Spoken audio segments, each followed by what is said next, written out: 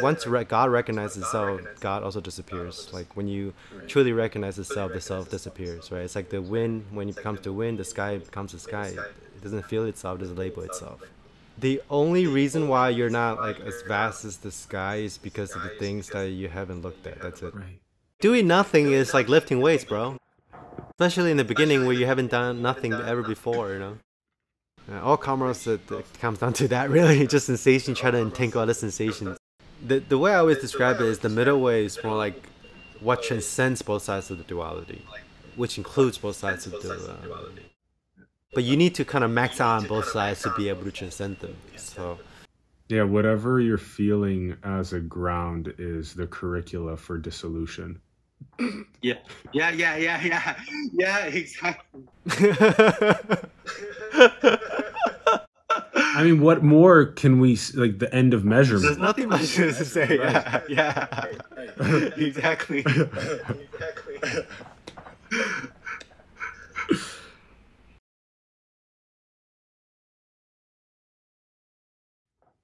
Here we are, Frank Yang. Welcome back. Hello, Alice. It's good to see your teeth. You too. Same. How have you been? Just it's so good, my brother. Me too. Yes. Yeah. Yeah. I'm actually really happy we took that long break so that we could deepen and Oh yeah, yeah. yeah. I totally agree. Yeah. Somebody asked me if awakening is like an on and off switch or it goes on forever. I said both. Right. Yeah, I said there is an on and off switch, at least for me. And then the integration, whatever you want to call it, the deepening of the realization, it goes on forever. Right. Yeah, I'm not the one who said that. I mean, I agree with that, but I hear a lot of people because like life itself is integration, right? And life, that's why I like to call it the infinite shifter now because it's constantly morphing, you know, it's constant shape shifting. Right. Yeah, that's life. Yes. Even though the state, like you want, whatever you want to call it, non-duality, natural state, want to call it, after the shift, it's the same. But the how it's manifested and integrated to your Yes. it changes every nanosecond. Like you said, it's like you said it earlier. It's like a workout, like a constant daily workout. Right. Yeah. Right. And recently you were talking about becoming the best athlete. Yes. I always use that name. Yeah. The difference is though, after realization, after the doorship is annihilated, it just happens. Like whatever integration that's going to happen, it just happens. Right. And your desire is absolutely no different from life's desire. Right. Yeah. And then I realized that the deeper the realization is, whatever you do, even though it's out of your control, it's just what life. It's the best place for life itself. It's like you can't go wrong. Yeah. Yeah. Yeah. Like there's certain things I have to let go, but it's not like, oh, I gotta let go of that for that.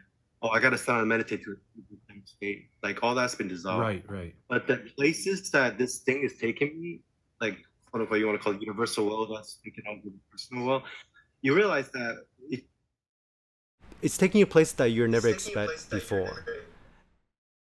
And there's not a voice in your head saying it shouldn't be this way, or this couldn't be this way, or it shouldn't be any other way. That voice is gone. Right. Yeah, it's like now you're just in resistance to all sensation. Yeah, there is. Yeah. Even it's like you sit in the back seat, pretty much. Right. That's the only analogy I can think of. And then before you were sitting in the front seat, you're driving is the ego, and then throughout the integration, you kind of at first you're in the back seat, you're like, okay, fuck. Crazy. This just like God just gave me this like infinite car to drive. How do I drive this? I don't know. We even know what the key. What are the buttons, right? And then you try to figure out how to drive it. But then after a while, you just realize, wait, the car's driving itself. You don't need to do anything. Mm-hmm. And then the places that this car was taking you, you just like sitting in the backseat with your feet up. Yeah, like I said earlier, you just unexpected places. Yeah. It's not even a point of expectation. It's not even like, oh my god, I didn't expect it. It's just, oh, okay, this is what it's supposed to be. Yeah. Yeah, since our last conversation, so many more of the things that you had been sharing became deeper and deeper in direct experience and realized. And the most shattering, dissolving one was shifting from the concept of God into emptiness. Oh, okay, yeah. Yeah, and then that was a whole different realization. Yeah. Yeah. Yeah. Yeah. Just so we don't confuse our viewers, I still use the word God, but I use that interchangeably. To like reality, the business, or just the mind, or whatever. Like, some people like God, and I guess you still use that word. Just confused. Right, and this is the key thing. But we can talk about the shift. And the key thing was being a person with the concept versus being the nothingness, the energy itself, which isn't a thing, and it's everything. And so that shift happening in the spring was crazy. And and then that's where the no doership and the no center started emerging more and more organically. And I noticed that emptiness and love, being those two sides of the same coin, started emerging more and more too. Even more and more.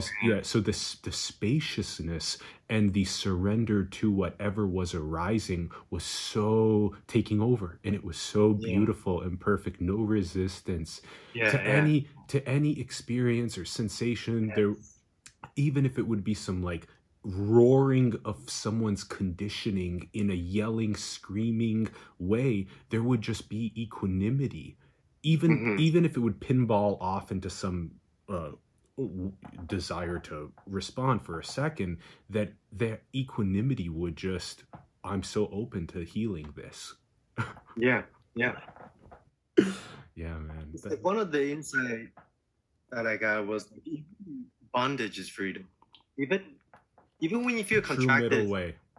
Yeah, even when you feel contracted, sometimes it's not really contraction anymore. It's just the Misu doing its thing due to the cause and effect of the universe, different origination, whatever. So it's like before there was a resistance to that resistance, or another is that before you were still trying to let go, like you're trying to surrender, then you realize that there's no point to try to surrender after you sort of let go. You stop giving a fuck about like, I'm trying to create this spaciousness. I'm trying to be this awareness. When shit arises, like now I gotta do my like right. expansion thing. But I mean, it just happens. Yeah. Right. Or like try to like get back into a certain state. Yes. Right. Yeah. Every state now is equally valid. Yeah. Even the stages of awakening, what we talked about. See, when I was making that, I know this hierarchy is ultimately false, but I was slightly attached to the no self emptiness phase, because I was going through that. That was the phase I was in. I had just stepped out of the cockpit, and now even that's gone. The self and no self integrated together. Like I said earlier, like your desire, the universe desire. You want to even call it desire. One, like the human aspect, very important. Yep. Yeah, and that has beautifully come up as bringing the celestial terrestrial, or the air into earth. Emptiness. And making it cellular, electromagnetic. Making it cellular. Yeah. Like making it every moment, not just like sometimes, or like as a concept. Yeah, it's the infinite and the finite.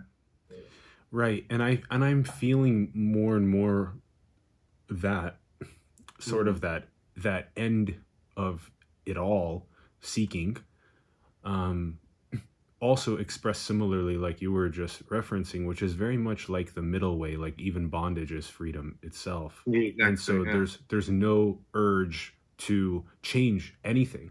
So Yeah. meaning it's all perfect as it is, and so there's no desire to change infinity to wake up, because Yeah. yeah. That's, I even lost that desire to talk about this stuff.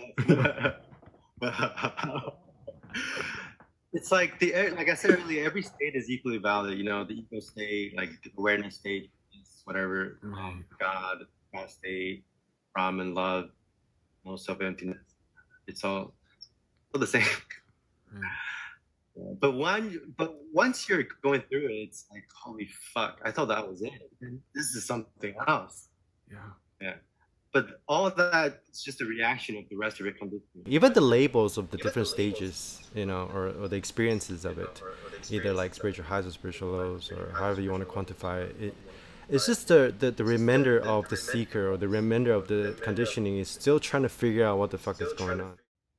Really still dissolving.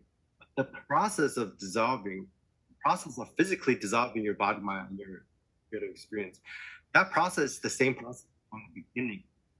But the mind responds to those different openings. It's a little different, a little different taste in each stage. You know?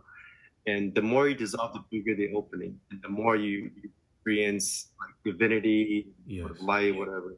Yes. You know, and then after a while, even that's integrated. And like I said, like, you know, once God recognizes God also disappears. Like when you really recognize the self disappears, right? It's like the wind. When you come to wind, the sky becomes the sky. It doesn't feel itself as liquid. Right.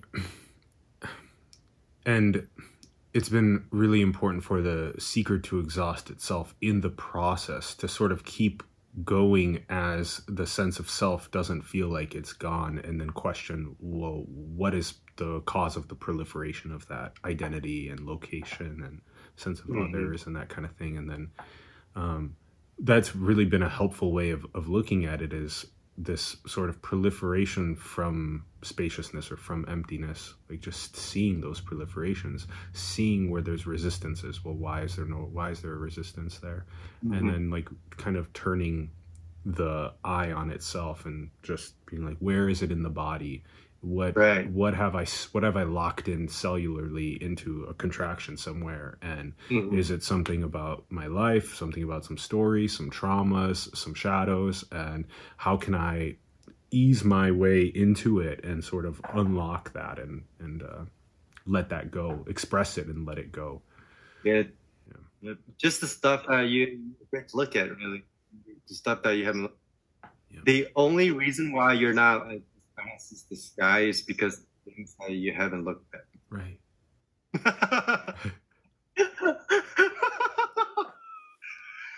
And most people like spend their whole life running away from that. Yeah.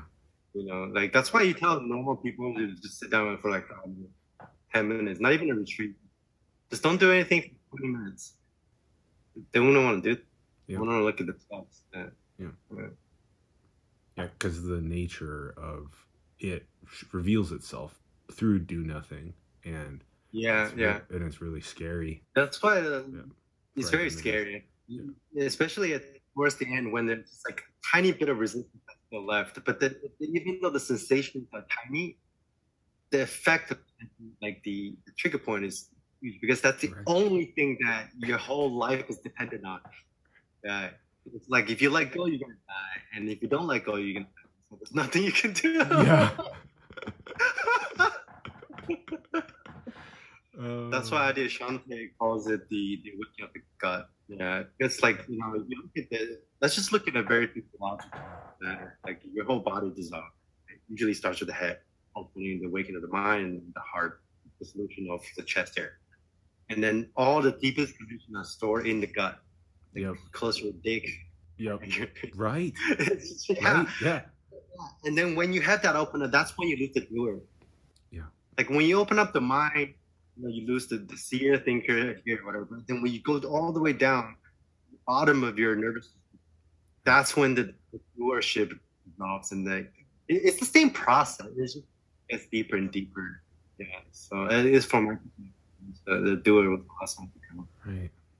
Yeah. Right, the gut and those lower energy centers are such a deep store of those that really badly want to be expressed, to be released into greater freedom, into sky.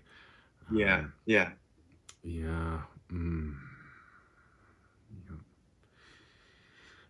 Yeah, and a big part of the end of seeking is also the end of questions also. So, oh yes, right, so we can definitely talk about that. No more, the questions, the desire for you. Right. Right. It's like the way I describe the spiritual seeker is commentary in your head. Like it's just voice in your head that's commenting on this process that's already happening by itself. It's not like you can do anything about it. I mean, during the process, sure, you just feel like you have to try harder for most people. But after a while, there's nothing you could do about it. And the voice in your head is commenting on this. Oh, where you're on the path, or question things about reality. You know, what's reality? What is consciousness? What is God? What is this made up of? And then at the end, the voice is complete. I'm so quiet. There's no more questions coming in. Right. And every one of those questions is so important for the seeker's journey. And there's a way to be more efficient by asking those bigger questions off the bat as quickly as you can. Like what is reality? What is God? What is this field? What is all of this? As what is a sensation? What is energy? If you really get to that stuff faster, instead of like playing in the noise, let's say, find the needles in the haystack. Right. And then it'll create a greater dissolution of the center faster. Right. Yeah, I agree. Yeah, that's why a lot of people that go on the path, they start asking these questions quite young. And I think it's important to question, but at the end, the answer is right. Everything is that. I mean, that's what the Zen koan. Every single Zen koan has the same answer.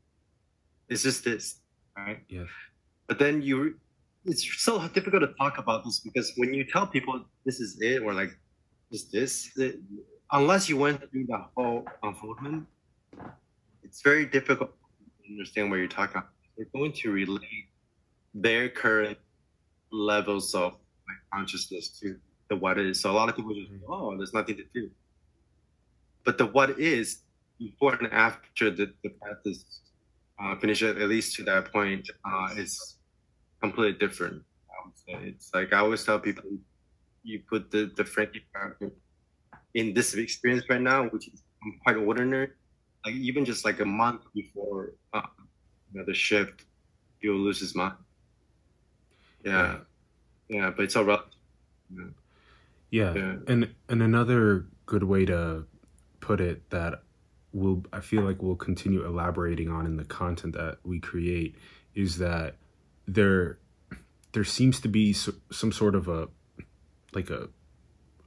heads up display that has a bunch of like concepts and ideas and identities and whatnot, and the inquiry process is sort of like dissolving those like assumptions and identities and location and all that kind of stuff, and then you sort of that loop closes on itself, and you sort of see what it's like to not have a heads up display, like where there's no identity, no location, no ideas, no concepts, total innocence, just beautiful surrender, that kind of thing. And it's a really good analogy in some ways to video games. People are aware of playing the games with the heads up display and what it's like to not have a display of tons and tons of little icons basically and stuff that you're constantly managing with your mind and like pinballing yourself between them endlessly. So it's like the cessation of that thousands of times. Yeah, so it's like when the video game just plays itself, there's no need to have icons telling the user what to do, pretty much. Yeah. even the icon of emptiness and love. And even Yeah. exactly. Even emptiness and like no self, even awakening. Yeah. Right. Yeah. But it's really hard to follow when you first discover it. It's like you go down the pathway and you attain those different realization, you access those different states of consciousness, and you let all that go. In a sense, it's almost like, I think Ramana Maharshi said something similar when he said, like, one of his like final teachings, like, oh, most people are not ready for that. It's the part of the spiritual ego, the part of the seeker. Part of the seeker just has to end. Yeah. And then you go on the spiritual path and you supposedly dissolve all the program, but you're still sitting on the program of spirituality. That last program, there's a blind spot that you can't even see. Yeah, and the solution of that is really, like we talked about earlier, for me at least, was like the core, like the gut. And it's not like spirituality itself is the problem. It's just that the rest of the conditioning has to hang out to something. So when you use spirituality to dissolve everything else, the rest of the tiny bit of the something left that's like in the bottom of your gut, what does it have to hang out? Everything else I can see through. It's just gonna hang on to spirituality, like, or your own awakening. Right. Yeah, or your own living. Yeah. Right. And there's such a beautiful, subtle solidity of spirituality and awakening that's there. And it just, wants to proliferate itself around as emptiness is equal to form, and that this is all infinity or endlessness, and it's all one big field. And you investigate your sense of self to wake up, and then just letting go of even that, and just, exactly. It's just like, so what's left? It's just groundless, and it's scriptless, and it's just beauty, and even there's just such high. It's just beautiful. Also equanimity through even the sensation that is some sort of pain, or it's just a whole different ballpark. It is. It's so all the stuff you went through in spirituality is like transcendence of the stuff, like a temporary transcendence of stuff, and the dropping away of yourself, the permanent dropping away. It's in a different ballpark than any mystical state, any psychedelic states. The way I describe what's left after you pass it, all transcendental state or mystical state, or absorptions and meditation. Yes. And you can't comprehend this at all with the rest of the solidity, with the rest of the self. Like, you just can't. Like, and that's why I don't even know how to talk to people about this, because they still kind of need some kind of anchor on. Right. Yeah, because if you give this thing to a person too early, they're gonna think you didn't realize anything. This is kind of true at the end. Like, the ultimate realization is like non-realization. I don't even think about realizations anymore. But I'm gonna say, if you want to share this, you still have to kind of package it in a more or less like a way that people can kind of use as an anchor to unpack, for them to like heal, or else, they're either gonna think like you're crazy, or they're gonna think you haven't done anything, or I don't need to do anything, or that, there's nothing to do. Sure, yeah. And ultimately, it's but for the seekers, it's going to.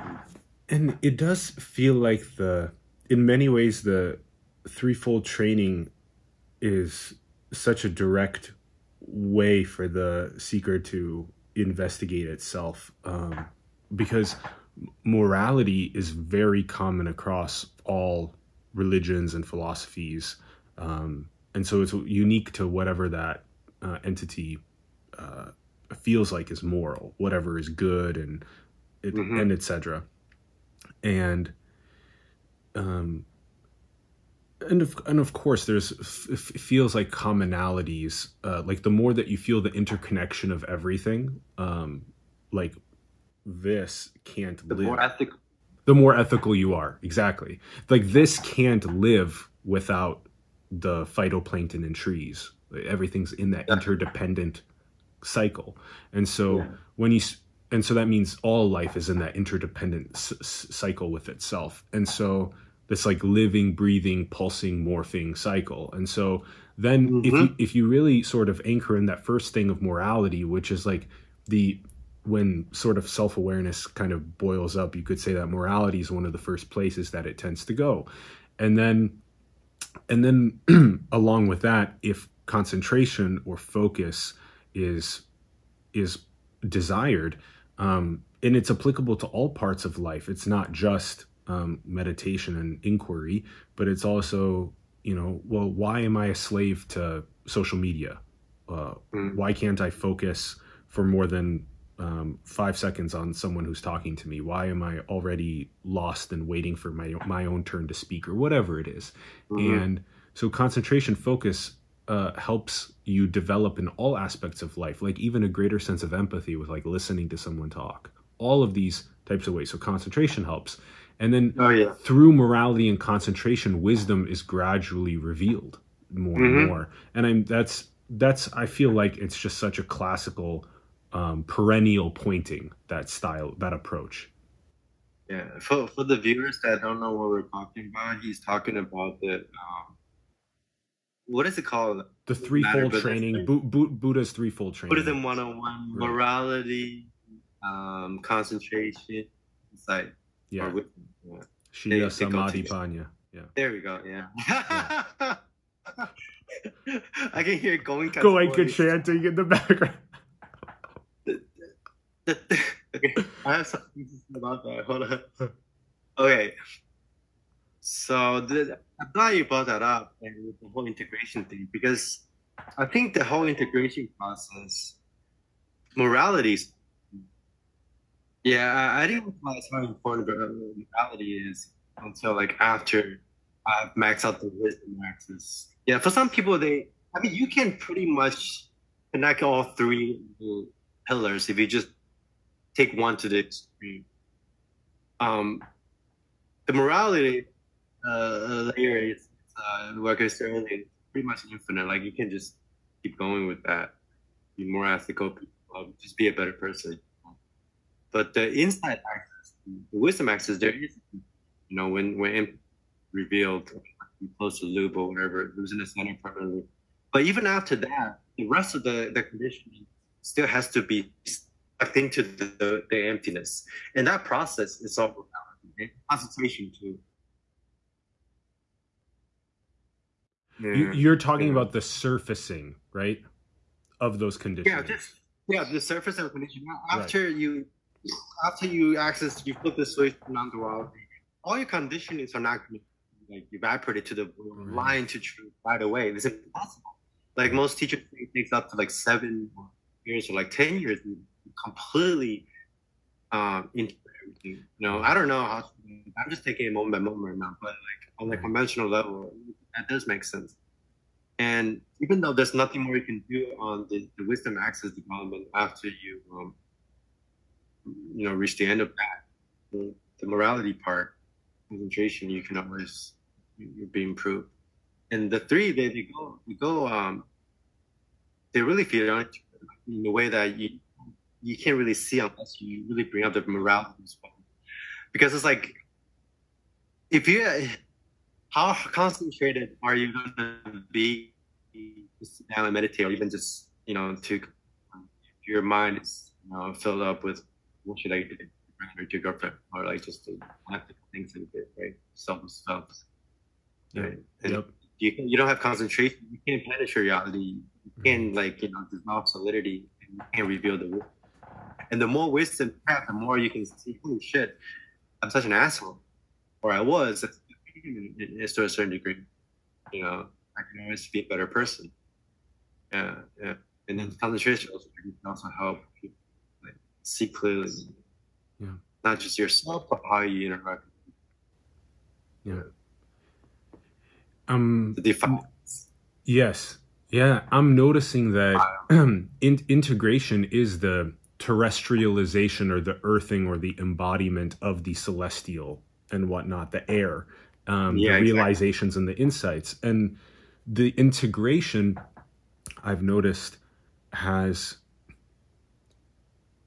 a deepening when one distances themselves a little bit, at least, from the games of identity and the games of civilization, the games of self and others and lack and all that stuff. So meaning the more time that you take, and this is why, again, alone, because just like in the Theravada Buddhism, the retreats, the 10-day silent retreats, those do you know how to shut up for 10 straight days and not say a word? Do you know how to not use technology for 10 straight days? Do you know how to not talk to people? All that kind of stuff. And what you see is that in your integration, if you also stop all your social media postings and communications, you stop texting and calling, and only just tune into like go and wake up and sunbathe, like lay out in the sun, listen to nature, to Mother Nature, go to the gym, take care of your body, the fitness side, the nutrition side of things, and just lay and do nothing, be no one. Don't engage in goal achievement and attainment, and just do nothing, be no one, and just I mean, that's integrated. That's training. Doing nothing is like lifting weights, bro. Especially in the beginning when you haven't done nothing ever before, you know? Yeah.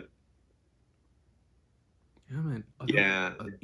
You'll see how quickly that little urge to want to communicate your insight on social media. Yes. You'll see that loop. Yeah. You'll finally see it. I know I've been through that myself, so I can see in other people. Like, I'm not judging them because again, I did the same thing. Like after a shift, it doesn't matter. I see a lot of people like they just go on social media and immediately just posting about it. I mean, I think that's great too. There's plus and like minus sides to this. I think it's great that you share because first of all, if you share, you also kind of dissolve it as well. So it's a way to dissolve that urge to share. Then if other people get something out of it, that's great. But there can be like a fine line there. There could be a balance that you kind of, if you do it too much, they can overshoot yourself, you know. But if you don't share at all, that's also like middle way, right? It's the middle, exactly. Yeah. Right. So it's neither sharing nor silence. You know, something like that. Yeah. Exactly. Like the first Discord that the Buddha gave was called the middle way. Right. So he went to those ascetics. How do you say that? That word? Ascetics. Aesthetics? Yes, ascetics. Ascetics. Sorry, yes. Ascetics. Right. So he met a bunch of ascetics just meditating in a cave. They don't even go out. They're just like hardcore. Like they don't eat even. They're just like torturing themselves. And then Buddha went through that and like this is not the way because you're just creating more resistance. You're creating this thing. No this, no that. You know. And then Buddha went. I mean, he was a prince first, so he did the whole like debauchery like he didn't do already, and then he went the other way of the extreme instead, and then he walked out of there, and like it has to be in a way, and then he told them this is not the ways, bro. I mean, I guess for some people it is, but at least for the people that I've seen interacted with, middle ways are this bad, right. Just like the meditation, people always ask me, should I do like contraction practices, like Vipassana mindfulness, or should I do meditation or just relax and certain way? I'm like, they're two sides of the same coin. Yeah, that's the same coin. And that speaks a lot that the first teaching was middle way. That should be a big indicator of this.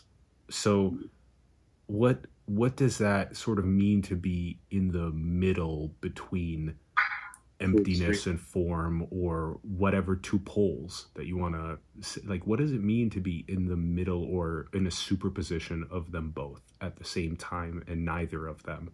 And then you get into the indescribable and the ineffable and ineffable. Right. Right. The way I always describe it is the middle way is more like what transcends both sides of the duality, which includes both sides of the duality. Yeah. But you need to kind of max out on both sides to be able to transcend them. So the inconceivable is a really interesting notion that emptiness is also just conceivable, right? Because it's empty of conceivability. Yeah. And if you look at physicists, they delve really deep into nature, reality, over atom, going down to the particles at the subatomic level, like springs and the quantum level. You realize that the deeper they get into reality, the more inconceivable. Right. Like Richard Feynman said, you understand quantum mechanics, you don't understand quantum mechanics. Same thing it could be said about spirituality. If you think you understand God, you think you understand emptiness, if you think you understand the self or whatever, you don't understand whatever you're trying to, because it's inconceivable. But then this inconceivability is not like the mind doesn't know. It's like, it's not like an ignorance of the mind. It's like you become reality so much that you can't see itself. Yeah. That's the way I describe it. Yeah. So it's not like you're going away from it. You actually experience yourself at a much deeper level. Your realization becomes much deeper when you let go of your identity, your identification to your realization, and your desire to know what that realization is, or any kind of answers or questions that are generated by the mind. What is reality? What is conscious? Drop all that. That's when God or conscious reality. At a point, that's not even your vocabulary, but it's the experience, for lack of a better word, business can be itself more complete. Because if there's still a duality between like what's knowing, what's knowing it, then still distance there. Right. If you think your mind still knows something, there's still this know in the know. Yeah. Mm. Mm. And until that point when it feels like it has fully closed the loop on itself, and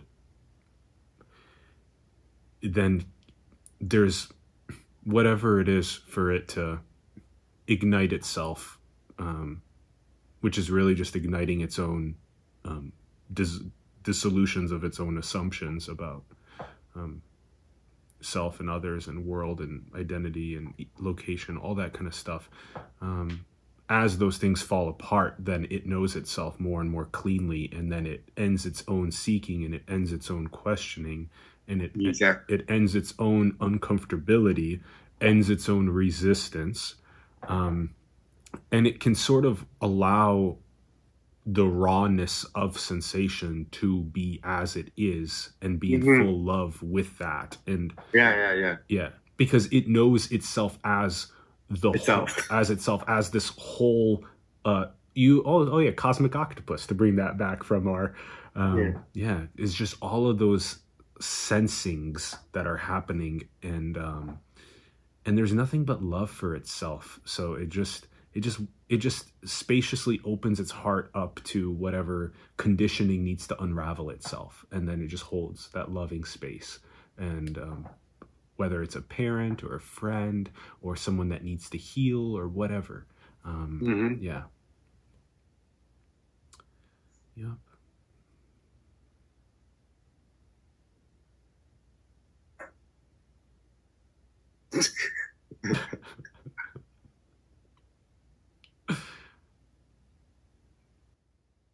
So what else are we? I just miss you so much, man. I'm so excited to play. I love playing. I still love talking about stuff, but it's just coming from different places. I miss the same place, but different. It's like it's not a necessity for me anymore to like want to share it. No, I still do. It's not like a mission, or like to prove something or to wake up tomorrow. Well, that's gone. Right. Right. Gosh. And that's the thing is, kind of like feeling the whole, and just sort of allowing it to suffer. Oh, okay. Like, I mean, in the sense of like allowing the polarized propaganda and the hatred and the egos and the separation and the not knowing itself as the whole, like allowing that suffering to happen, like seeing that that is infinity knowing itself in that way, and that Exactly. yeah. So the sort of the urge to when somebody speaks from a partial perspective, when they're not like speaking from the whole, there's no longer the urge to want to insert itself to change that perspective to be more holistic. Oh, right. Only when that entity turns on itself and wants to know how to feel more holistic, then it's pure for asking a question and then seeing that itself is just reflecting to itself how to see more holistically, to let go of the center, to let go of the self. And that's healing for it. So it no longer feels so charged, basically, just charged in some sort of, it's just some sort of like hatred that, it's like the social conditionings that brew in a collective where there's got to be someone to point and say is the other, and then hate, and then make propaganda about why to hate them. And it just happens between, the two sides of the political poles in a country, or it happens between nations in that way. It's just that, and then to really feel okay with that, totally equanimous about that, it's one's own healing from the social conditioning itself. Right. Yeah.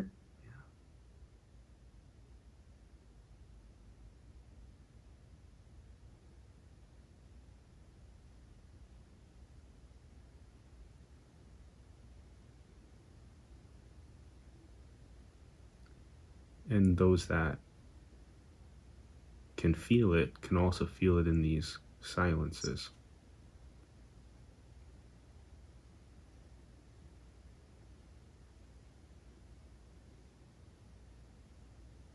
You can feel it when you just hug your mom, dad, or friend in a long embrace, and you just don't feel like you're there.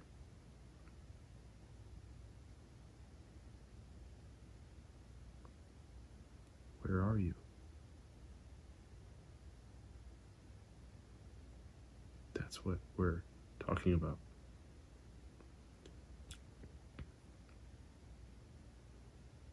And so even if you feel a lot of solidity, you can really feel it in these, begin to feel it in these just simple exchanges. Mm-hmm.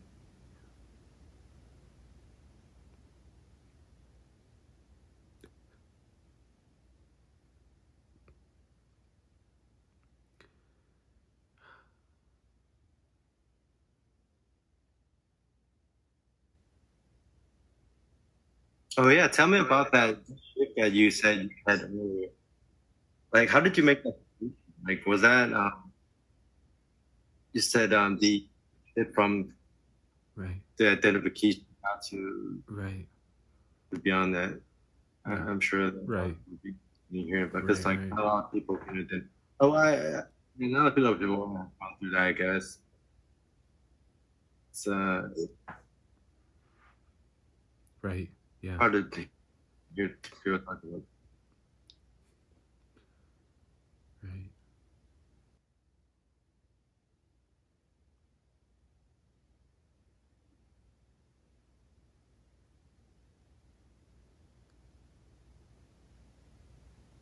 So one of the fun ways to put it is like Adyashanti says, coming to the end of your rope.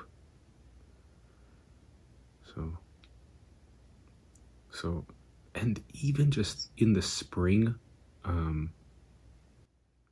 Spring. What is right now? Fall? Yeah, It was still summer. we're entering end of summer, entering into fall. So several months it's been like this. And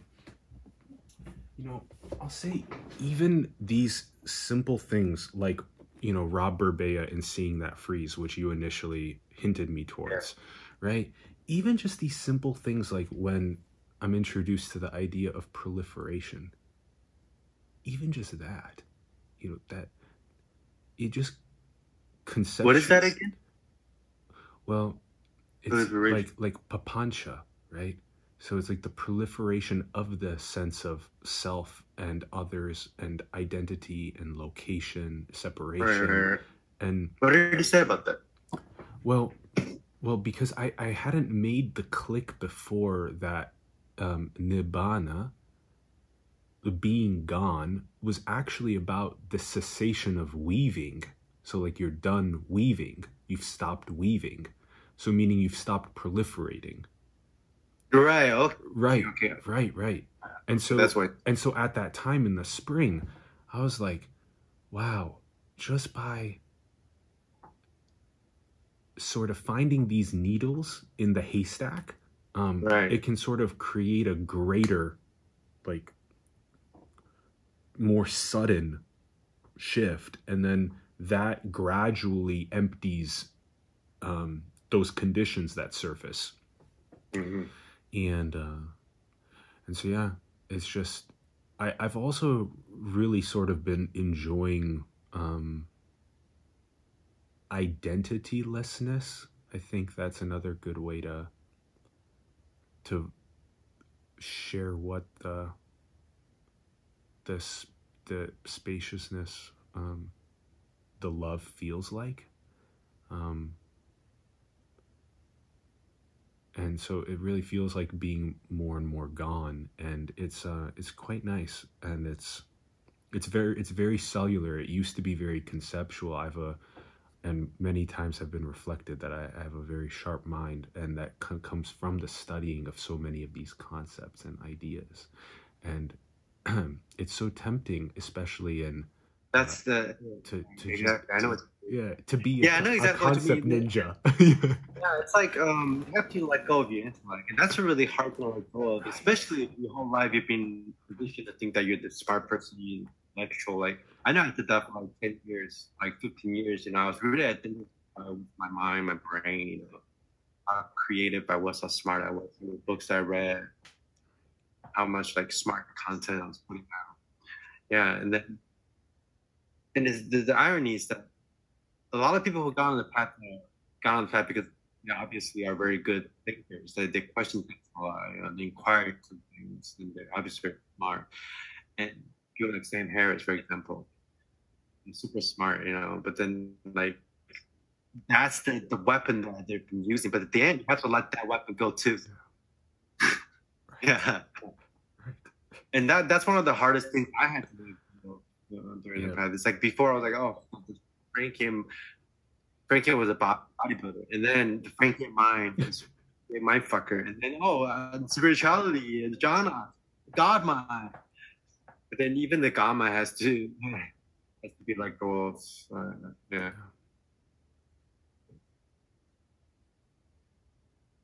But then the God mind becomes deeper after you let go. I would say my intellect became sharper after I let go. Yes. But whatever you let go of, you become it. That's why I say a realization cannot be a realization until you swallow it whole and digest it, and then it becomes it.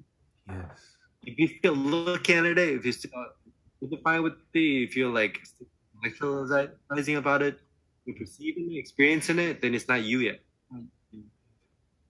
So that's the subtle difference between the God conscious phase, God realization, and no self. It's like at the God phase, sure, you access this profound, vast time, it's infinite awareness. But then that spaciousness that keeps dissolving the rest of your condition.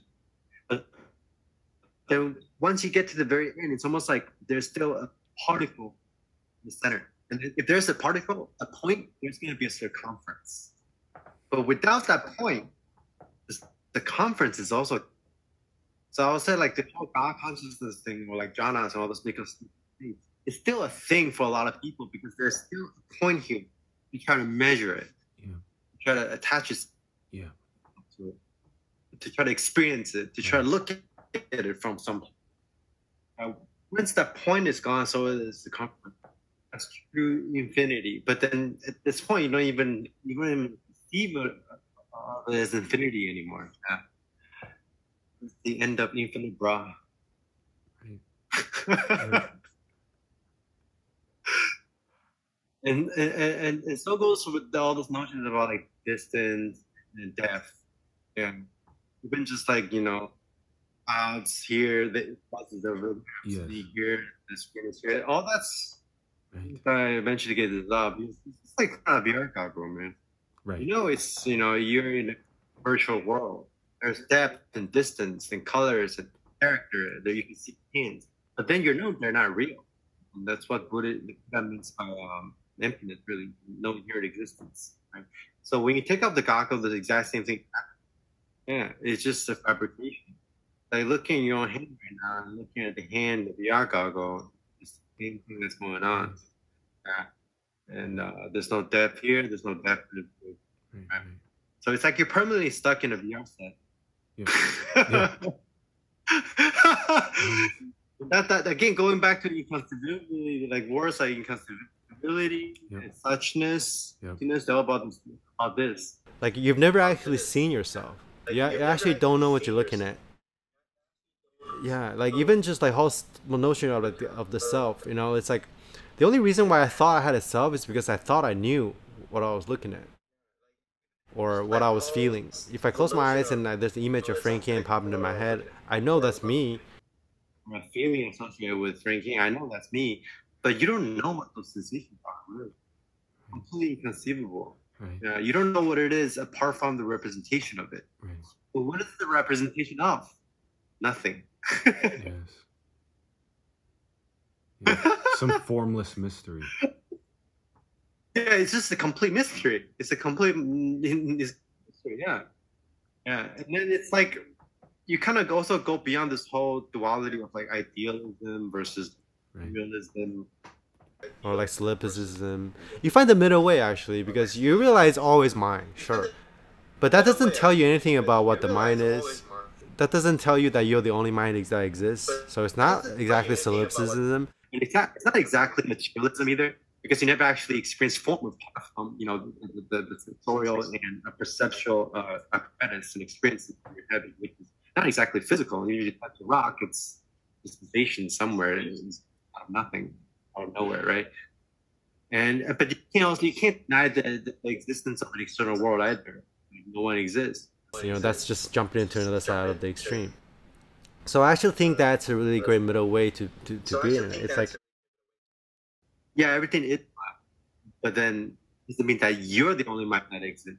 There's a lot of people that solipsism, they just kind of put their sense of like this, grand cosmic truth, or even the whole idea like everything's conscious, or like everything's some infinite like creator or whatever. Yeah, at the end, you just don't know. Yeah, just don't know what the fuck is. Yeah, and that's where the beauty is. Yeah, right. Well, I found what we mentioned in this last bit about VR to be so helpful. So go and put on a VR headset and have the experience. It's a good way to practice. It's a good way to practice, and then also, as we mentioned earlier, there's like all these, when you're doing this VR, you can see it as all these different like icons, right? Of, oh, I am this body, mind, and name, and I see all these other body, mind, and names and my relation to them, my own beliefs and ideas, concepts, and my own resistances, and all these things. These are like the little icons on the VR. And so a good way to sort of tune into this, as we've been referencing, is what happens when all of those things are dissolved, all of those So all those solidities are decontracted, they're unwinded, unknotted, untangled, and then the headset knows itself, and also does not know how crazy, mysterious whatever this is. Yeah. And it's a big thing to ask a headset entity to ask itself, are you actually your identity and location? Right. So that's, if you really want to get to the needle fast, ask yourself that and inquire into that, and retain a high level of focus during do nothing and Vipassana style inquiry, and very quickly you'll unwind it more and more, and you'll become more kind of bouncy and playful and loving in the whole field. And it's what you seek, but you're kind of looking for it in the VR headset itself, instead of in sort of unwinding all of the contractions of the headset. Yeah. Or just ask the VR person how insane it would be if his friend or him put on the VR set and thinks that the character is actually him, or like the depth and distance and locations in the video game are actually there. Yeah. So you're actually waking up from the identification to that one character to the entire game. Yeah, and that's where why people call it God realization. It's you wake up to the entire field of experience, the totality of experience. Yeah, no inside or outside, no center, no locations, no directions. There's not even a source of attention, right? Because like every single particle, quote unquote particle, every single corner in this field of the VR, you can call it away. It's not like the main character in the VR is actually looking at other characters or interacting with them. It's just the whole game that's just playing itself, interacting with itself, and knowing itself.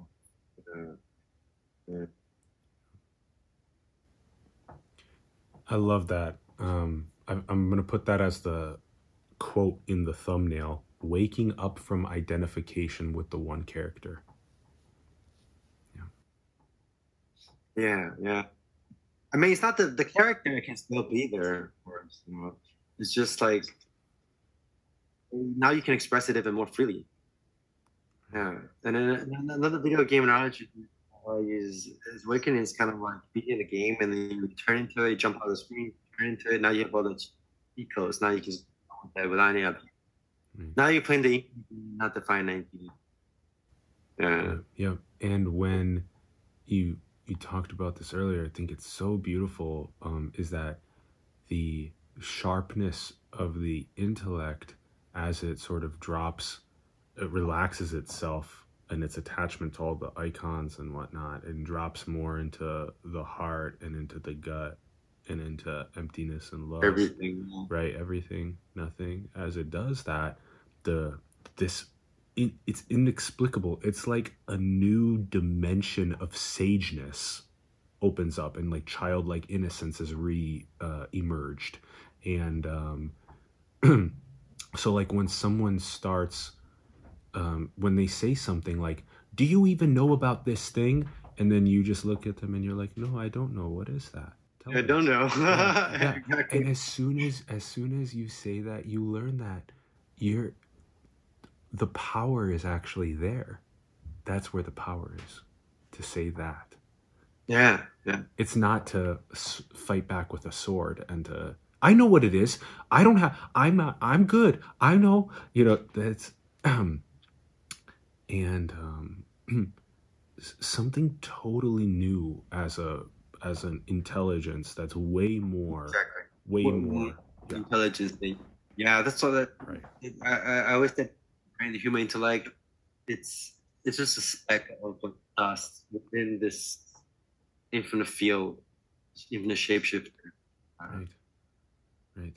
And yeah, even just if I go like this, that thing changes forever, right? Yeah. So and then it's almost like it's hard to think that if you play in the Batman game, you start to think that Batman game exists. It doesn't. It's only the Batman game. And then when the Batman moves, the whole world is rendered with him. Yes. That's the experience right now. It's like the past and the future, even distance, space, time, all that stuff are just constant. You know, so like Maryland right now for me doesn't exist. Even the bathroom rent doesn't exist until I render it. Right. So it's like this moment render, and that's another really good analogy for like impermanence. Yeah. It's just constantly shifting. It never stays like a nanosecond. Yeah. But then you can't really realize impermanence without dissolving the center, because the center is always going to try to like take snapshots of the world, like try to solidify it. Yeah. Recently, you also shared it like, as you just spoke about it as a rendering, it's that the whole universe moves to the bathroom. The whole as the universe moves to the bathroom, like that's what it's the actual fundamental energy or vibration or the atomic units, etc., that are doing the moving itself to that location to empty its bladder. Yes, and that's also ties into dependent origination. Well, it's like when you walk, the universe is walking, and this is infinite webs of conditionings and cause and effect that's making every little thing happen. Right. And then just just going to the bathroom and pooping. It's just the universe pooping. And then it's really hard to communicate to different people, because if you just tell this to someone who hasn't gone through this, I think you're talking about like neuroscience or like. There's a really, I feel more and more openness to this as the way that it's expressed becomes more and more clear. So when we were sharing that there's a going to the bathroom, what's being shared is that there's a dependency on this planetary water cycle and the consumption of fresh water from the faucet systems of Taiwan or the United States. And then there's the dependency of the bladder reaching a point that then wants to, as it expanded, now it wants to contract and empty out the water into the plumbing system that then goes right back into the hydrological cycle after a purification of sorts.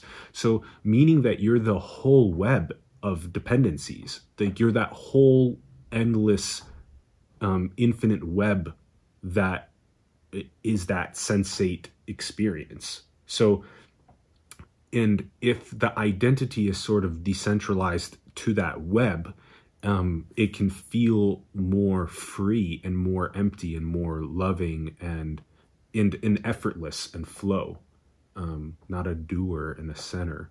And so I feel like the analogies are becoming more and more available, as though the bite of the apple, and I feel like we've also talked about this, but that comes from the whole dependent web of the agricultural system itself, and the transit, the supply chains, the grocer, the monetary system, the exchange of the money for it, or growing it on the apple tree, either scenario. And then it goes through the digestive process and it empties itself. So, and it goes right back into the cycle. So that tuning into dependent origination and these webs that are endless in all directions that make the morphing of sensate reality, that decentralizing your identity into that is its wholeness, its love.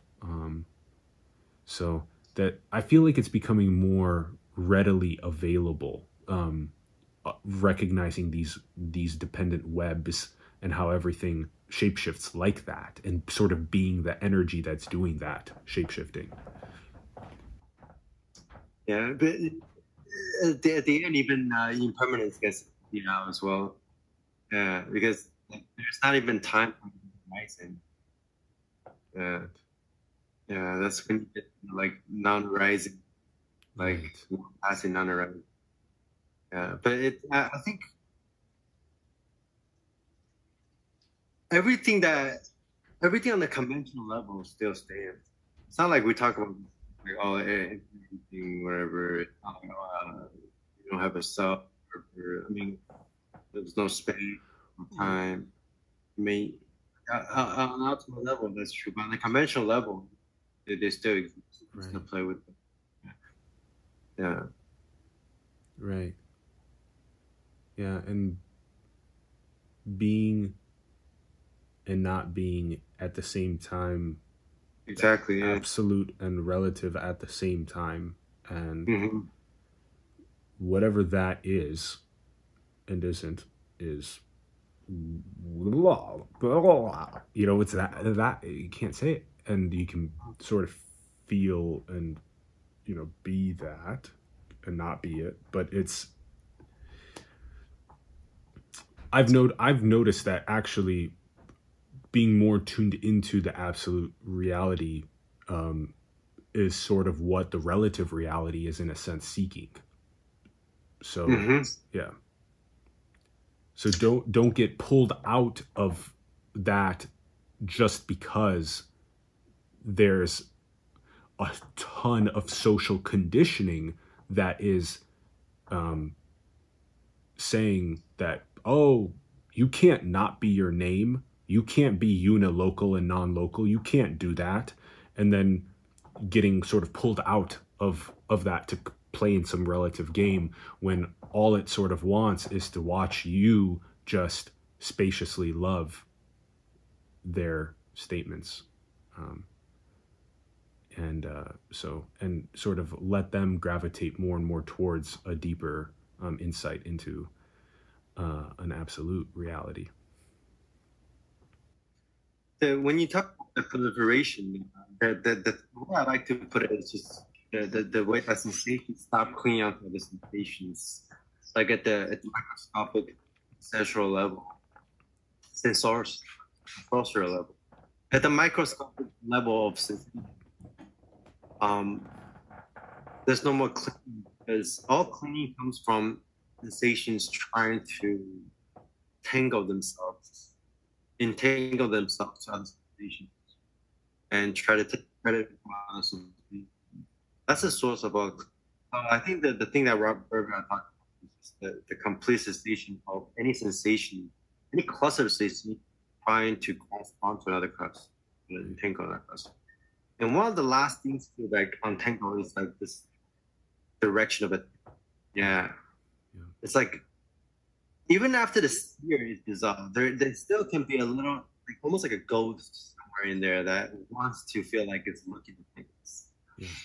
Yeah, or sometimes things in here might get solidified when you're certain things, especially things that you're conditioning. You can sort of sense this literally like trying to like pretend to look at that object from the subject. So the arrow, let's move the picture that the guy, right? The guy from, we should know that one. It's such a good one. Yeah, put that in right here. One of the best ones. Yeah, what is it? The first stage is like the ego, conventional perception. The second stage, everything mind, where you see yourself and everything. Your consciousness expands to be everything. That's the capital self. And then there's the no self. And then the last page is no self without any direction of attention. I think that's a great Victoria representation. It's just that the area of attention, even just like sitting down trying to meditate, you see that just directing your attention to the object of meditation, it's also just happening by itself. And to get rid of the doer, or to dissolve the doer, is one of the things that I had to dig about. It's that sense of intention, the intention of doing something. Where exactly is the point that you made this decision versus that decision?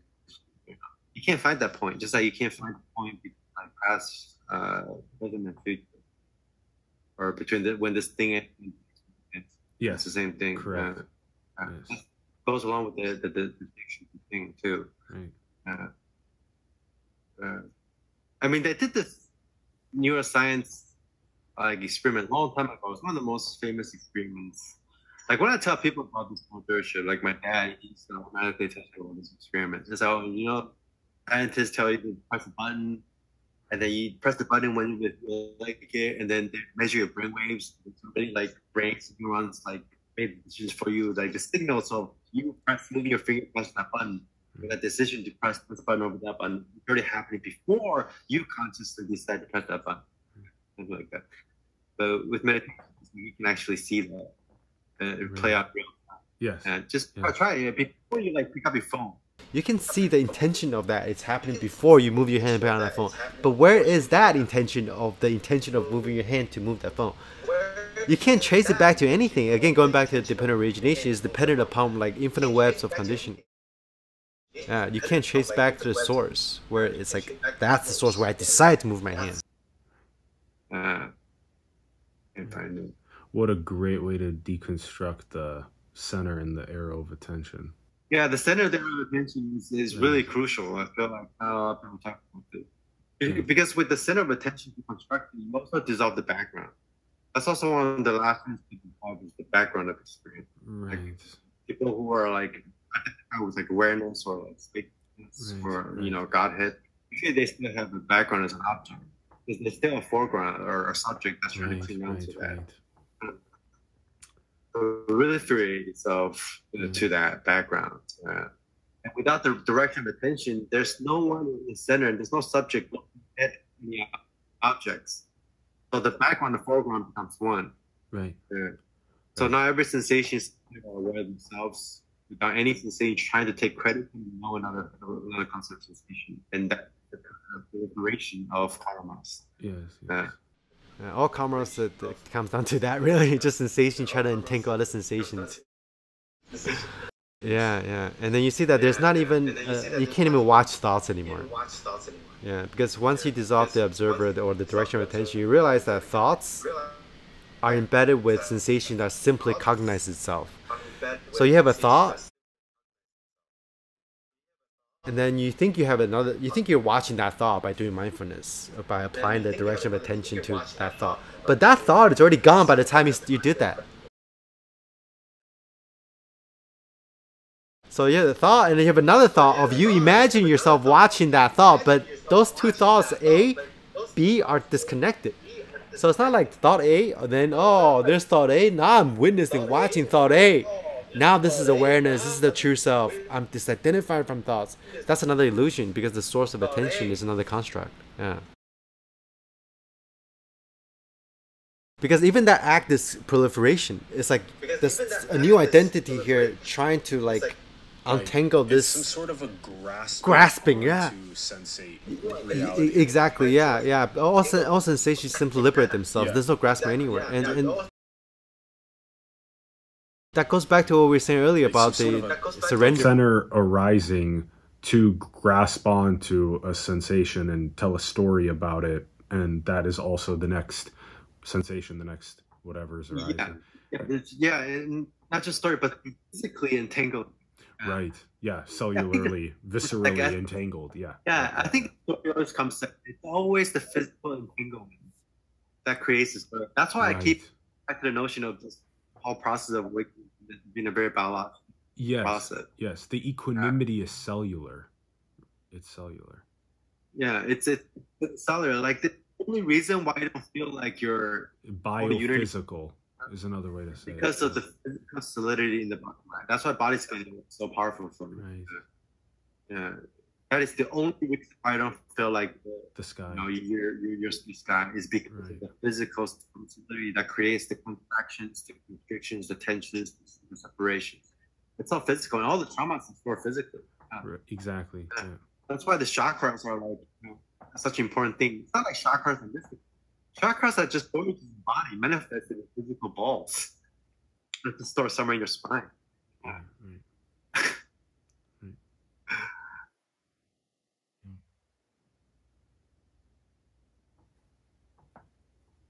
Yeah.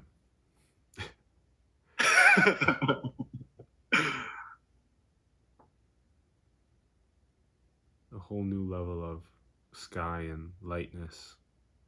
Yeah, when yeah, there's totally. when those solidities and contractions are not Proliferating, grasping, right, clinging on other right, sensation. right. Just like a yeah, a pure and raw sensate reality and Universe fucking the top raw universal. without a condom. Yeah, You should put that in. right in the in the I cold think that's box. more like that's my regret. Right, right, right.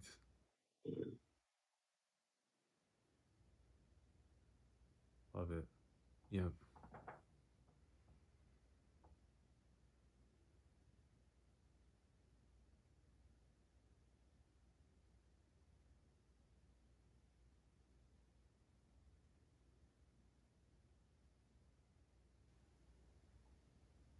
Yeah, there's so many things that I used to do that like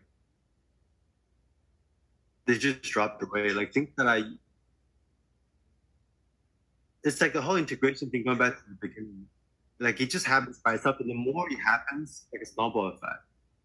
It's like at first you kind of have to fine tune it, you know. It's kind of have to like, oh, okay, I gotta stay away from that conditioning. Oh, I get triggered here, I better not do that, or like all that stuff. And yeah, first you kind of have to fine tune it, and then after it's more like wired to this level. It's just automatic. It's like reality just not going to take you to places that isn't gonna allow it to manifest itself at the fullest and the deepest and the most perfect way. Like, you know, even though ultimately, even imperfection is perfect, but you know what I'm saying?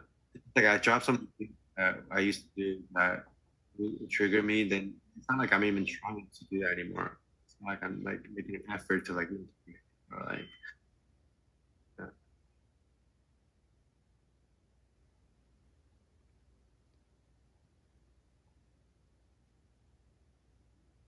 It's really weird, man. But sometimes, Right.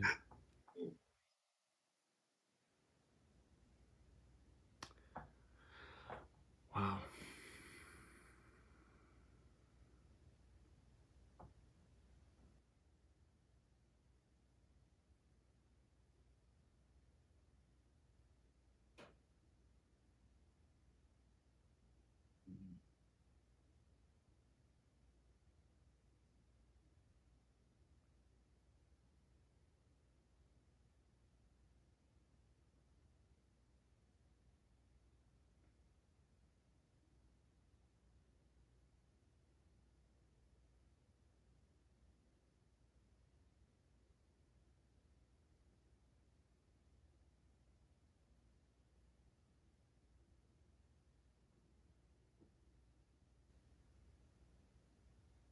yeah, do nothing meditation is like the best practice for integration. Yeah.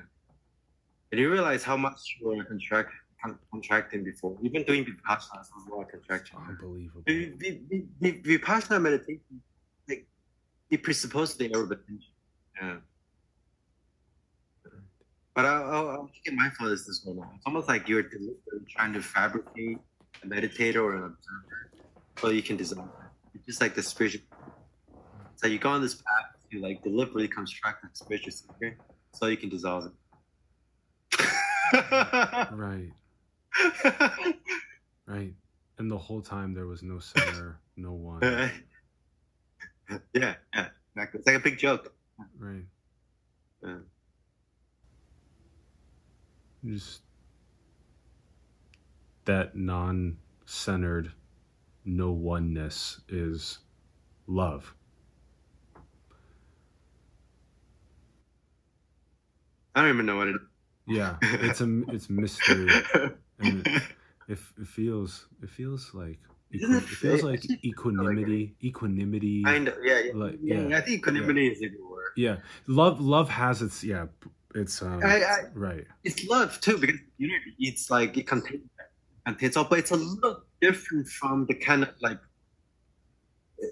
when I was going through the last stage or the kind of mini phase when I was like feeling a lot of bliss here. Right. That's why I don't use that word a lot because it's cold love. like it's cold. Like it's a cold. Love is a great word for it, but when you say love, people are gonna associate it with like the Kundalini explosion or Mr. All that's all part of the process.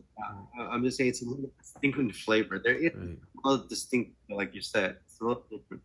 But the only different again is just the level of, you know, how much have you developed.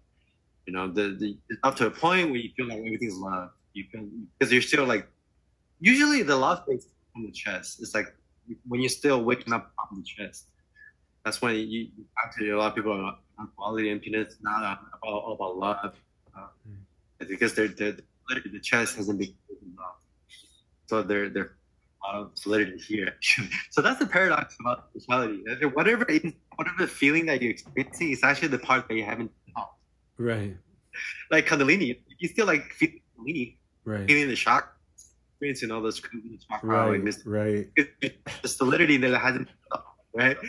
You still like talking about you haven't dissolved that that's Inca. Right. Yeah. So yeah, like the whatever we can. It's equanimity. Yeah. Not like happiness without conditioning. Another really good.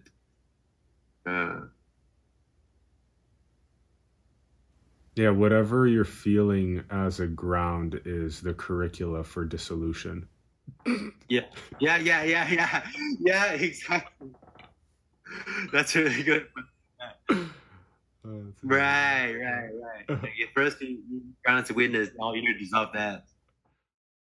Now my ground is like, you know, is loving energy, you dissolve that. But then the thing about this is like after you dissolve everything, then when you put back those lenses of perception, they're like we said, like the intellect that you let go of, they become even more. Yeah, even more like, you know, more pronounced, more integrated, fuller.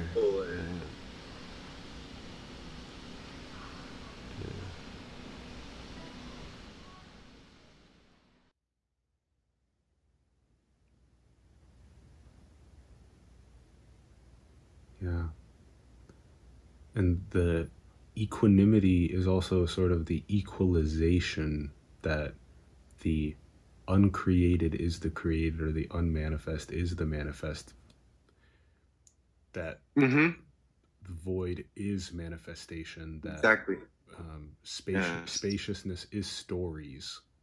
Or all cessation is appearance. Source is appearance. Yes. That's great. And it is what it is. Yes. It's nothing behind. And I love that. The equalization is the equanimity. That's great. Yeah. And middle way again. Middle way again. Yes. Superposition again. Yeah. It's almost like when we talk about like symmetry. You know how those psychedelic people, they talk about symmetry? I think the same guy that wrote the article there. He wrote an article about 5-MeO DMT, how like 5-MeO DMT, everything's like symmetrical. Right. Like every point, not just point to every other point, but points to itself. So like at the end of suffering is to realize symmetry.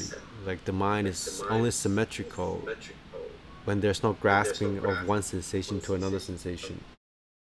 Right? And what we just said earlier, it reminds me of like just the perfect symmetry of awareness. Yeah.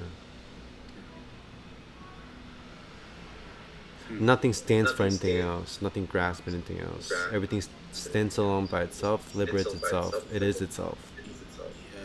In its own space, which is nowhere. That's nothing.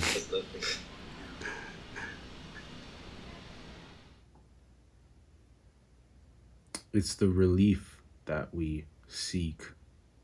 And did you ever feel like there was a part of you that still want, like, it's like you had all this energy of like seeking, sharing, like, you know, realizing inside, whatever, and then when majority of that did you feel like the rest of the conditioning wants to grasp them but you can't, and it feels like you feel kind of like blue balls? Right. Yeah. Well, it feels like the surface. It feels like the surfacing, and the dissolving, and sometimes the surfacing expresses itself, and that's usually done in like a safe, spacious container, like a loving blanket, like a loving warm blanket. So It feels like the res- grass.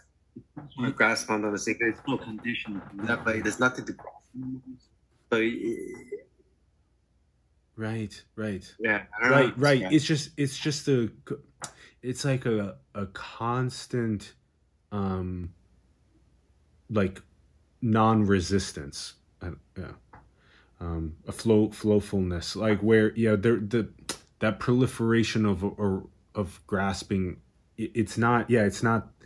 It kind of blue bally. The surfacing can feel blue bally.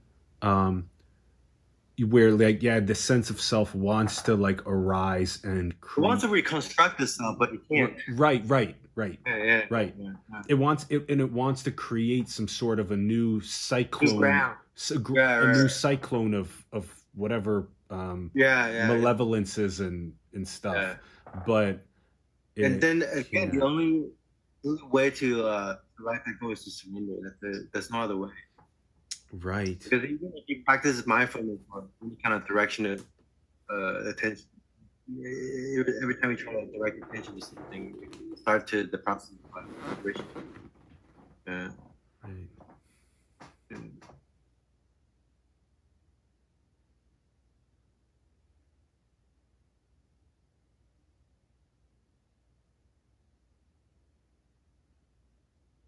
And it's like it's kind of been this kind of awkward position where you can't really talk. It's really hard. It's hard to talk to the spiritual people, and it's not like it's hard to talk to them. It's like the spiritual people don't get what you're saying, in a sense, and like the homies don't get what you're saying. And like before you can like kind of like go to people and be like, oh, I had this realization I got too. It's like into this genre, blah blah blah. Right. There's a new silence that dawns. Yeah. And then you come as well. And the spiritual people that you were talking to just look at you and they just see goneness and yet presence. And then the regular people look at you and you just play with them in their regular socially conditioned thing, because you can't not when it's brought up, like just staring as the abyss at something solid that feels like it's solid doesn't compute it. Like I've done that before, that solidity wanted to punch this in its face. And so that's sort of the type of thing that that's this new however it begins expressing itself. It's some way that like plays in all of these capacities, but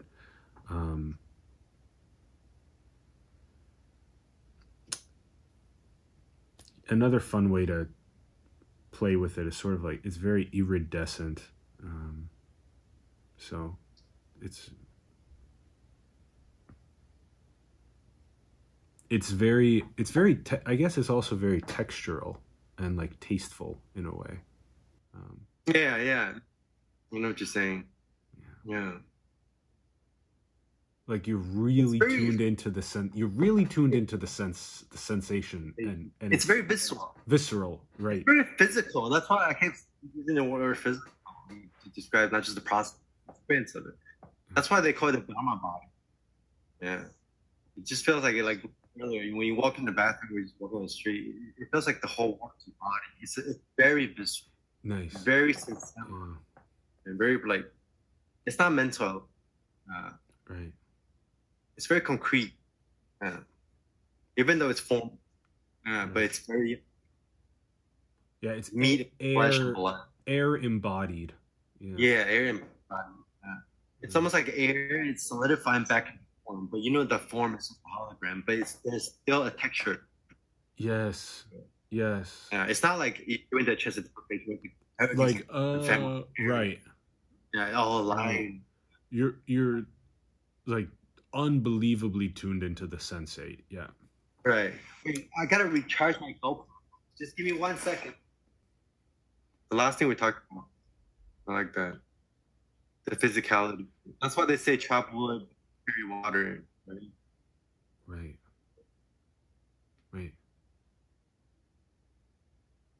It's just so grounded in everything that you do. Yeah. Yeah, we've also been playing with it as a air element and an earth element. Buddha had this inquiry. It's like dividing everything to like earth element, fire element, and what's another one? Earth, air, fire, water. Yeah. Yeah. So in the beginning stages of your inquiry, you kind of noting, you just note everything is, you walk in on the earth, and you're like, oh, this is earth element. Oh, it's impersonal. And you feel emotion. Oh, this is just the fire element. It's just the element of nature. And then you feel like, thoughts or whatever. You're like, oh, that's just the air element, whatever. At the end, the Buddha unified everything and said, there's only the earth element. Yeah. Oh, right. Yeah. Right. So there's only what is this physicality. Yeah. So even your thoughts, your emotions, or like your higher states of consciousness, when you get stuck up in them, when you get contracted by them, you just label them as, oh, that's just earth element. My thoughts, my feelings is no different from the trees, the birds, the clouds. Yeah. Right. And the air is no different from like the mud. Yeah. Yes. Hence the natural state. Natty. Right. Right.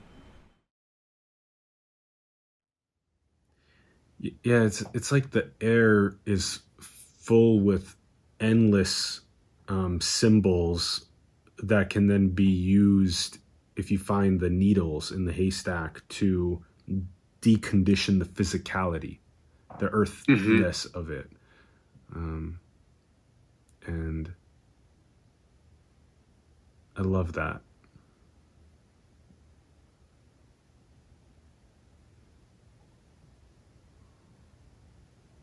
It's just a new level of absolute perfection when doing nothing.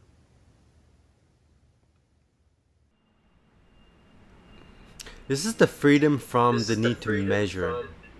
The need to measure. The need to measure.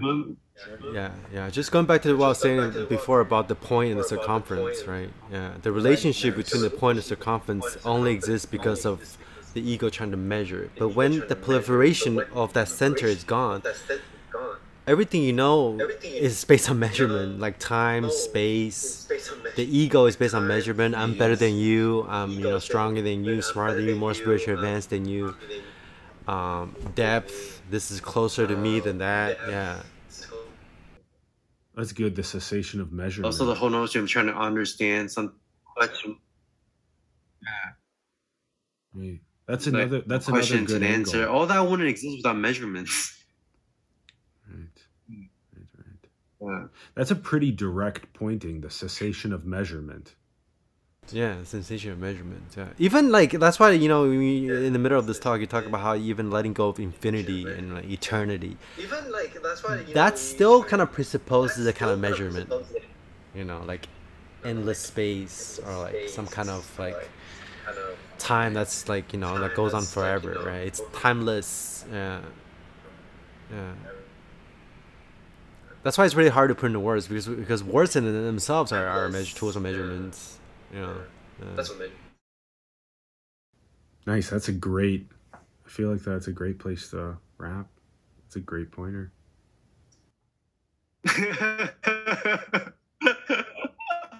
I mean, what more can we like the end of measurement? There's nothing much to say. Right. Yeah.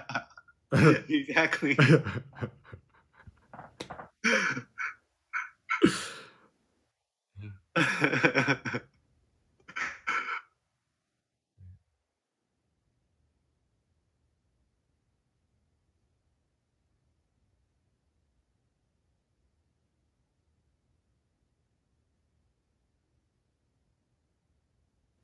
Even Vipassana, man, is like how concentrated. I'm more concentrated this moment than the next. I'm more awake yesterday than today. Fuck. That's how measurements. Oh,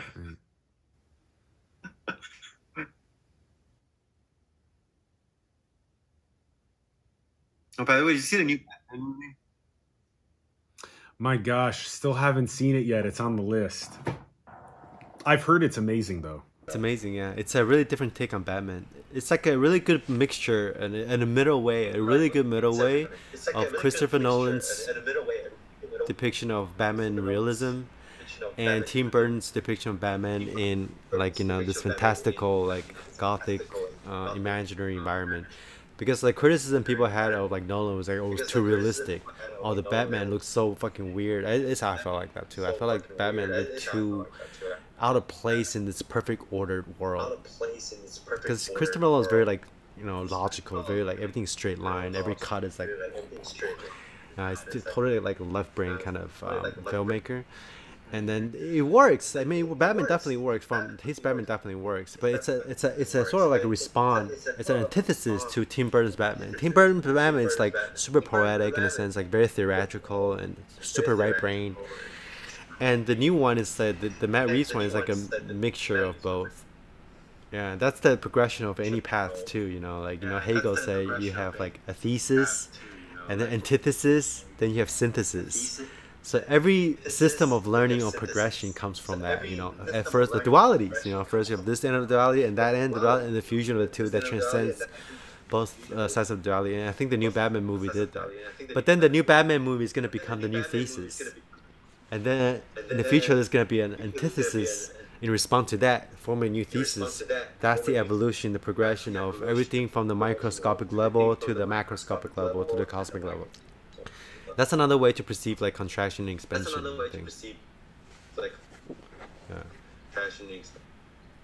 And then like the mask of the Batman is like almost looks like handmade. It's like before it's like you can actually see his expressions really well. Like before you can never really see what Batman is thinking when he's like in the suit.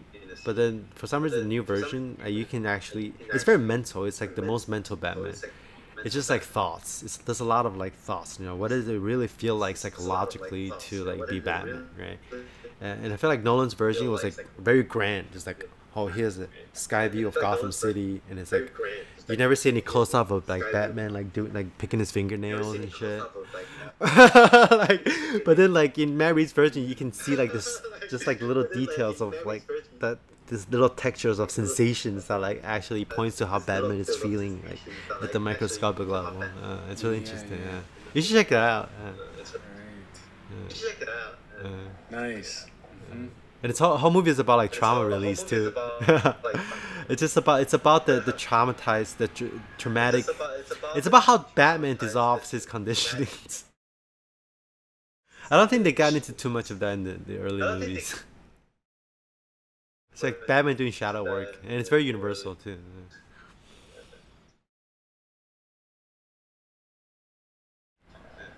Right. I'm still only like 24% on my Arkham Knight game. The game is fucking hard, man.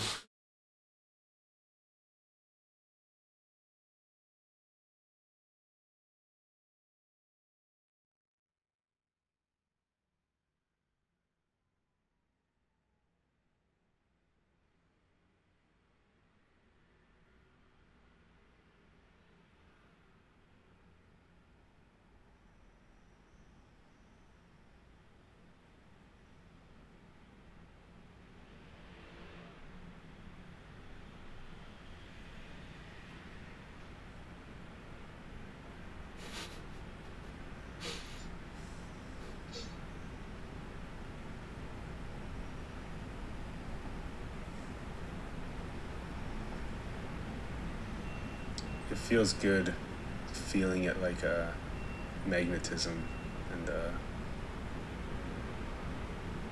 just a morphing of that magnetism. It's good, friend. My pleasure. I'm excited to... I think this talk is very different from the other ones we had. Right. I mean, we get into some of the stuff, but from a different, like, it's almost like coming in from the outside more now. Yeah. But also within as well. It's both, you know. But also within as well. Exactly. Yeah. Both of those. Yeah, both of those. Yeah. Both of those. Going back That's to great. like the thing with the earlier. Yeah. Right.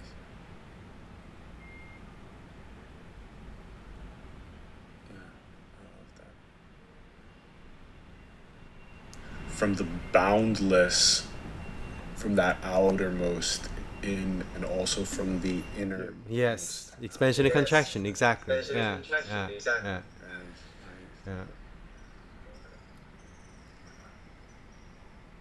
I think at the end, your realization kind of just goes back into you. It's like there's nothing outside. You said ocean absorbed back into the. Yeah. For those people that didn't know this analogy, at first you're a droplet, like the ego is a droplet, and then as you go on the spiritual path, the droplet goes into the ocean and then starts to dissolve into the ocean. That's the process of dissolution, and then you become the infinite ocean. That's where the awareness, consciousness, God consciousness phase. You feel like you're everything, but then the whole ocean is absorbed back into the drop, and then by that point both vanish. Yeah. There's nothing outside of it. That also goes with the VR analogy. Yeah. But it's not solipsism though. It's not materialism either, nor idealism. Right. I've been looking forward to how this would morph, and it seems very fruitful, and I'm really excited about this continuing to blossom and us playing together in person and creating more and just seeing what arises. It's just it tastes really good. It feels really good.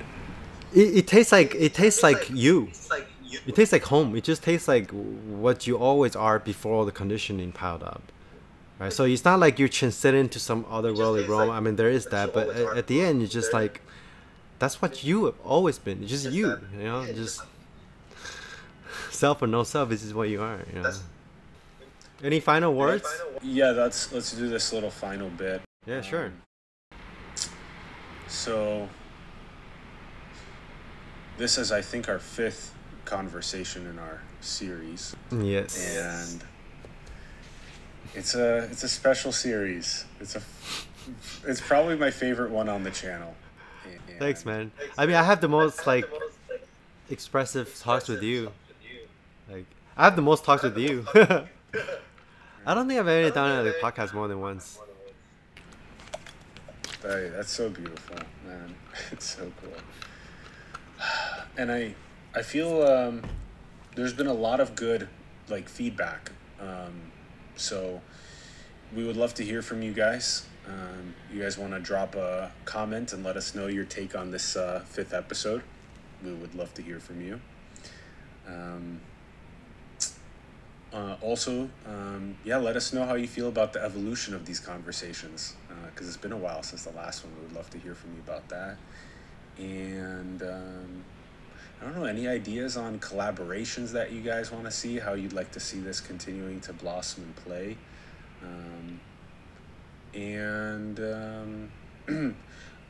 Also, if you felt like this episode was insightful for you, like the video.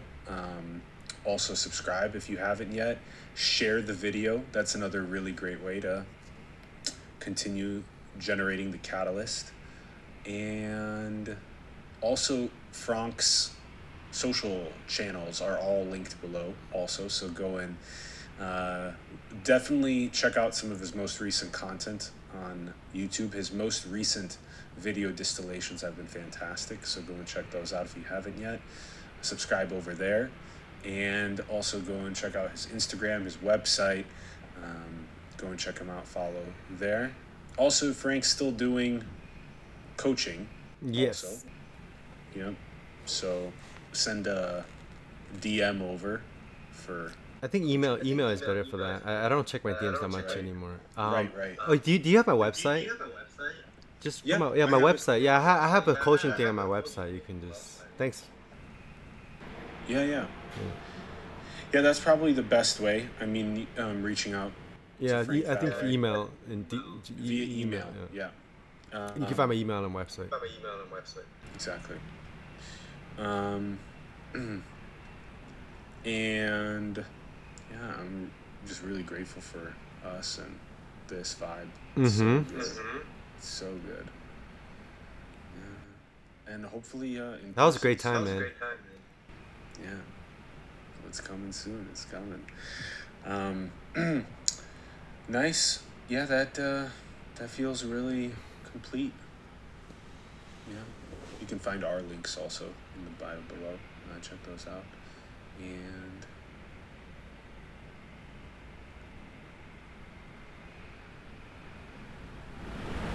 just really feel the perfection when doing nothing. Yeah. Yeah, stop measuring. Yeah. Good stuff. All right. Bye, guys. Infinite love. Bye. Bye.